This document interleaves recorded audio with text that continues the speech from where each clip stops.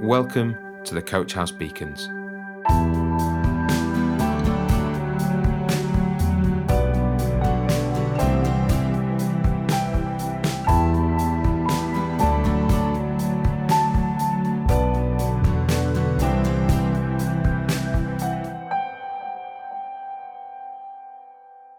Hi everyone, it's Andy here with this week's Beacon from the Coach House Church.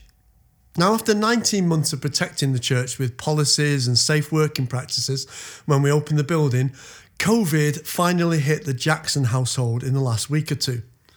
We've recovered from it now after spending the requisite time in isolation, and I am thankful that the symptoms were mild and that we recovered very quickly. Melanie and myself felt the love and support of the church family, offering to shop for us, delivering fresh made cake to the doorstep, and picking up the phone to check on our welfare. I certainly felt the care and the love of the fellowship, as I'm sure plenty of you out there have also felt in the time that we've been battling this worldwide pandemic. What is interesting is the amount of seemingly conflicting information that abounds in the world today. I suspect that COVID has brought these things to a head. After all, battling an unknown virus which hit the world hard and unexpectedly means that decisions have to be made that have never been done on this scale before. Only hindsight will tell us whether world governments have got it wrong or right. But what I believe that hindsight will tell us is that some things were good and some things we could have done better. I'm afraid that's what life shows us time and time again. The world in which we inhabit is far from the beautiful ideal that it was created to be. Man's mistakes and sin have brought the world to its metaphoric knees. Our rejection of God's plans and purposes have left us in a precarious position, and the world's desire to push God's existence into question means that mankind's thinking has to be brought to the fore, and all our understanding is focused on self as a result. Strange though that when things go wrong, which they undoubtedly do, one of the first things that man does is to blame a God they deny the very existence of. Food for thought. The thinking in today's society brings with it extremes of opinion and also various social media platforms that give voice to all sorts of expressions. We seem to be completely given over to the open forums, and the distrust of official news outlets is at an all-time high. Personally, I believe it is the desire of the news channels to keep in tune with the changes in social media and our appetite for argumentative opinions that has driven the changes we see all around us. All of this points to a world which is getting further and further away from its created beauty and stability. We are being taught to distrust authority and question everything which removes our own control. This shouldn't be a surprise, given that we were created under God's authority, and we were given the responsibility to look after the world and all in it. We only had one rule, and now mankind's failure to show obedience has resulted in rule upon rules to keep us in check. No wonder we want to break free. However, breaking free in reality means coming under the authority of God and accepting the sacrifice of Jesus. After all, Scripture maintains that Jesus sets us free.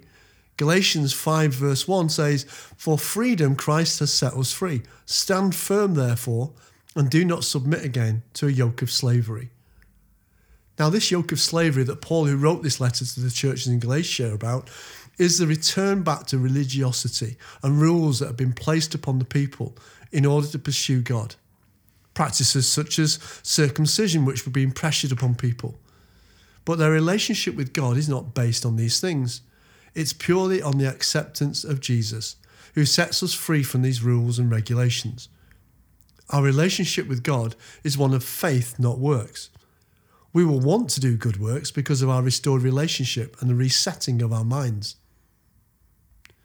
One of the crazy signs of this world that comes from our own understanding of things is that we lurch from one extreme to another in order to find solutions. Look at politics here in the UK. We go from one extreme of government to another, swinging back and forth from fiscal to monetary policy, both of which, when taken to extremes, bring hardship and problems. If only we would let God have control. Actually, we see the same kind of thing in churches and Christianity as well. The latest trends are copied across churches, being influenced by a well-presented argument and easily accessible online content seems to have replaced our reliance upon God's word itself. The Bible has to be our reference tool for identifying God's heart and intent for us. We need to read it for ourselves rather than rely on what others tell us it says. It seems that our failure to know God's word leaves us open to the kinds of swings and extremes that we are so used to experiencing in the world outside the church. And it doesn't stop there. The world's appetite for encouraging free thinking and opinion, regardless of substance, also finds its way into our thinking. I suspect that it comes from our desire to be free from anything which is seen as restrictive upon us. But the reality is that we continue to tie ourselves up, and we need an intervention to help us. That intervention came in the shape of Jesus, who shattered all of the religious rules of the day and put the leaders in their place by exposing their misuse of control and authority. Faith in Jesus truly sets us free. Now, I'm not sure we really want that freedom, because it means that we have to take responsibility, real responsibility, and it isn't good enough just to hide behind opinion. In the Bible, there are plenty of examples of the thinking of the day being challenged with the truth, not only by Jesus, but also by his followers. In the book of Acts, which tells us the history of the early church and how the followers of Jesus brought their newfound freedom to bear, Jesus' followers were constantly called out in front of the religious leaders of the day. In chapter 5 of Acts, the apostles are arrested and put on trial by the high council. The story itself is quite spectacular, with the apostles being freed from their prison cell by an angel and being told to keep telling the truth about Jesus in the temple. The words used by the angel are along the lines of, "Go to the temple and give the people the message of life." Jesus gives freedom, and freedom gives us life. The apostles do as they're told, and when the court is convened later, the guards have the embarrassment of having no prisoners to bring to trial. They have to go and rearrest them in the temple and bring them back to the court. Now, once in court, the Jewish high council accused the apostles of refusing to obey them and to stop telling people about Jesus. But the apostles simply restate their beliefs and argue that they must follow the will of God, not men. This results in fury in the court, and the high council planned to have the apostles killed. However, there was a man present on the council called Gamaliel, who urged for some wisdom in the volatile environment. In Acts 5:38-39 we read, he says, "Keep away from these men and let them alone. For if this plan or this understanding is of man, it will fail.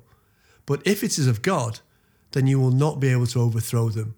You might even be found opposing God." The high council heeded this wisdom, and the apostles were eventually set free. The rest, as they say, is history, as they continued speaking the truth about Jesus. You see, the apostles experienced the reality of the truth setting them free. Now, my prayer is that we will allow the truth of Jesus to set us free, that we will delve into God's word and understand it for ourselves. Opinions have their place, but they can't really beat the truth. Thanks for joining us. There are many more beacons to listen to on Spotify or on our website. And if you're able, we would love you to join us on Sundays. Just head over to coachhousechurch.org to find out more. Thanks for listening to the Coach House Beacons.